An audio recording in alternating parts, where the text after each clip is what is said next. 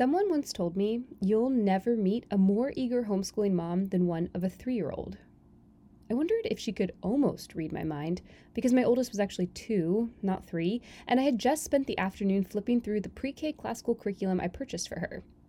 I had also just declared it insufficient, because obviously my girl and I could do way more than that.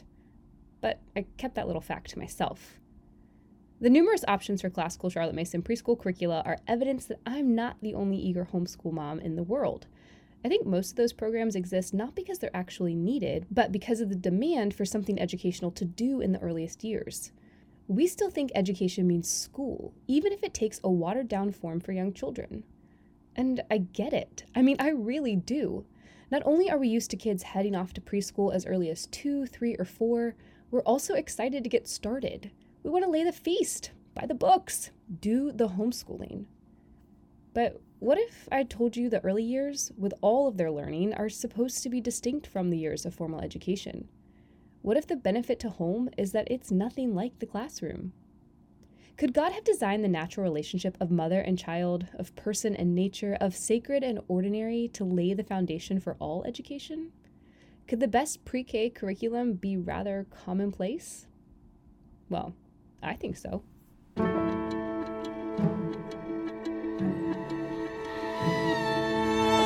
The Commonplace is a podcast for the new homeschooling mom delighted by the ideals and principles of a classical Charlotte Mason education, but who feels unsure of how to get started on the practical side of nourishing a soul on the good, the true, and the beautiful.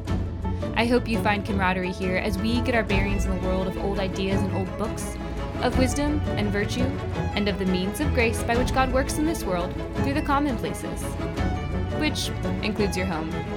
So, if you're like me, trying to offer your children an education unlike your own, and wondering if you can create an atmosphere, a discipline, and a life of such richness, I'm here to tell you, I think you can. I'm your host, Autumn Kern, and I'm pleased to welcome you to The Commonplace.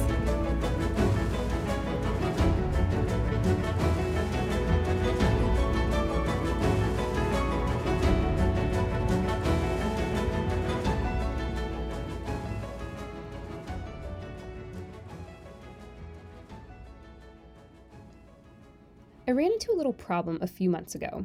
While quietly reading Miss Mason's first volume, Home Education, I ran into 9 little words that threw me for a major loop. Let the child lie fallow till he is 6. Now, I know the Mason rule for formal lessons beginning around 6, but this wasn't the context. She was speaking about childhood generally. But I know another quote about lying fallow from Quintilian, who was an educational philosopher and teacher from about 2,000 years ago, but his writings are so helpful that I feel like he just dropped his latest book last month. Anyway, he said about the early years, those, however, who hold that a child's mind should not be allowed to lie fallow for a moment are wiser. So, who was right? Are we lying fallow or are we not? Well, it depends on what you mean by lying fallow. The early years of pre-formal schooling are like the later years of education in that your child has developmental needs, interests, emotional and physical changes, and so on. But the way in which you meet those needs in the early years is very different than the later ones. From one angle, you need to let them lie, free from the coming expectations and requirements of formal education. But from another angle, you need to feed their minds, souls, and bodies with that which is appropriate for their stage. Remember, God created childhood. It's not a holding cell before the real living and learning happens. It's an ordained time of life, which means it has its own specialness, natural laws, and common grace. One of the most regularly asked questions in my direct messages and inbox is about how to start educating the 5 and under crowd. And I've learned, from my own experience with my oldest and the conversations with others, that we assume ordinary living along with our young kids just isn't enough.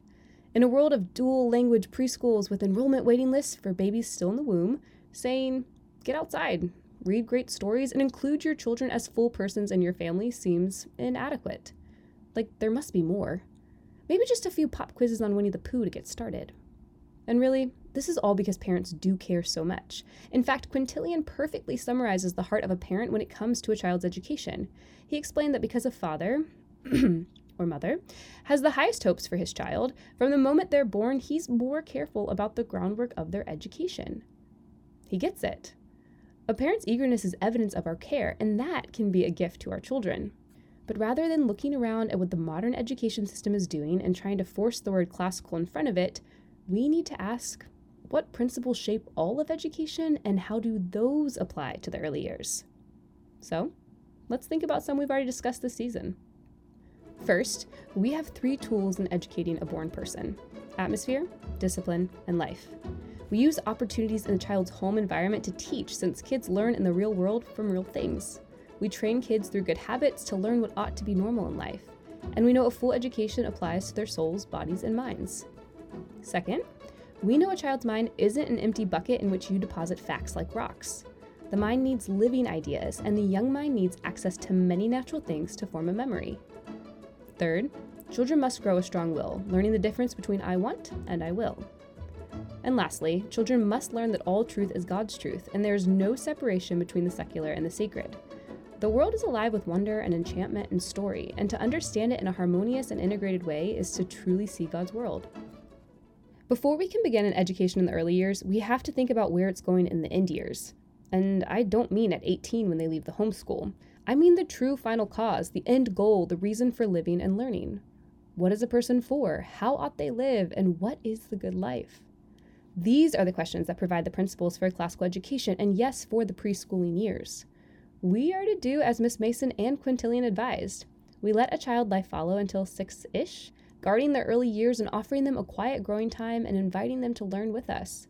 And we never let them life follow. We chase goodness, truth, and beauty with them, marking their childhood with a true jollification. But fear not, there are actual practical things to do, but we had to cover the principles first. So classically speaking, children were expected to begin formal education between the ages of 6 and 7. Plato, Aristotle, and Quintilian all assume a later starting age when a child could derive profit from instruction and had the stamina necessary to complete lessons. Miss Mason says around 6, acknowledging that some children may be ready a bit earlier or later. Now, I've noticed, at least on social media, that when people insist that Charlotte Mason said no formal schooling before 6, the implication is that Miss Mason hated the idea of preschool or kindergarten. If it wasn't Form 1B, it wasn't worth thinking about. But that's not true. Miss Mason was well aware of the recent introduction of the kindergarten, the way it was taking shape in both Germany and America. She just thought the mother was the best kindergarten. And I have to say I agree. The kindergarten should be, as Miss Mason wrote, a little heaven below.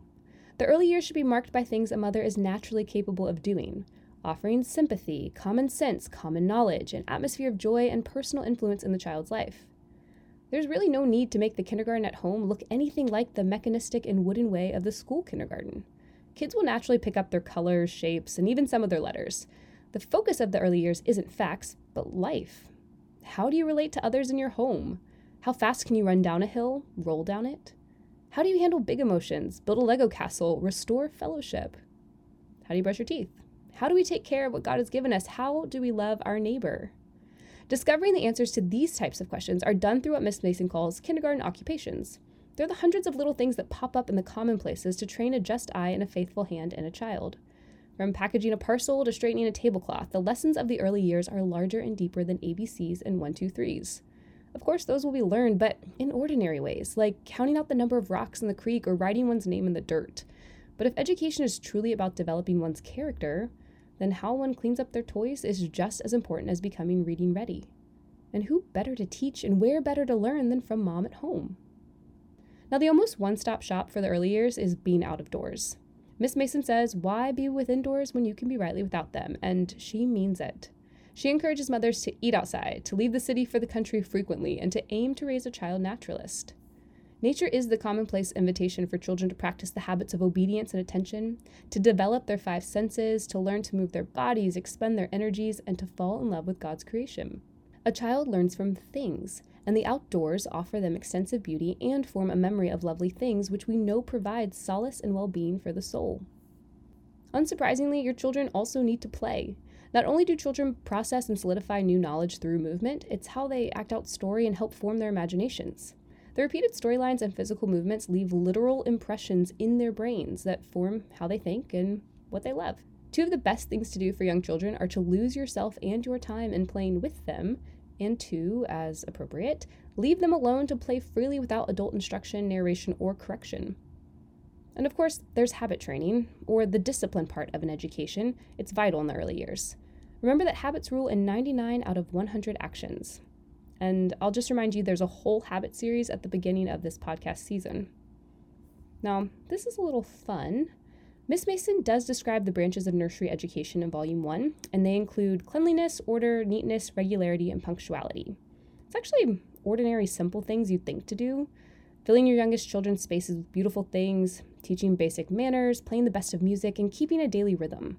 It's all stuff that most moms think to do. Have you noticed how excited a young child gets when they're given meaningful work within the home? How much they'll focus as you explain how to fold a hand towel or button a shirt or how to peel a carrot? This is learning done in amusement. It's fun and natural and full of eagerness. By teaching in a way that honors the earliest developmental stages, interests, and abilities, you lay the foundation for the harder things to come. This is showing them to be faithful with little, so as their education grows, your kids can be faithful with much. And actually, I think this is true of us too. We're learning to be faithful in the little years so we can be faithful in the formal years. If I had to name one muscle being most worked in this season of motherhood and homeschooling, it would have to be my repentance muscle. I want an aim for a home marked by jollification in every moment, but the reality is, I'm a sinner and I'm daily faced with my inadequacies for this good work before me. But my hope is this commonplace liturgy of repenting and restoring fellowship will grow our homeschool into something really beautiful as we move on. The kids and I really aren't so unlike one another. Our first slow steps into home education are a sweet gift that call all of us to humility before the God who is goodness, truth, and beauty. And that's the only place from which a true education can begin. Don't forget, the fear of the Lord is the beginning of wisdom. And education is about wisdom. I'll see you guys in 2 weeks.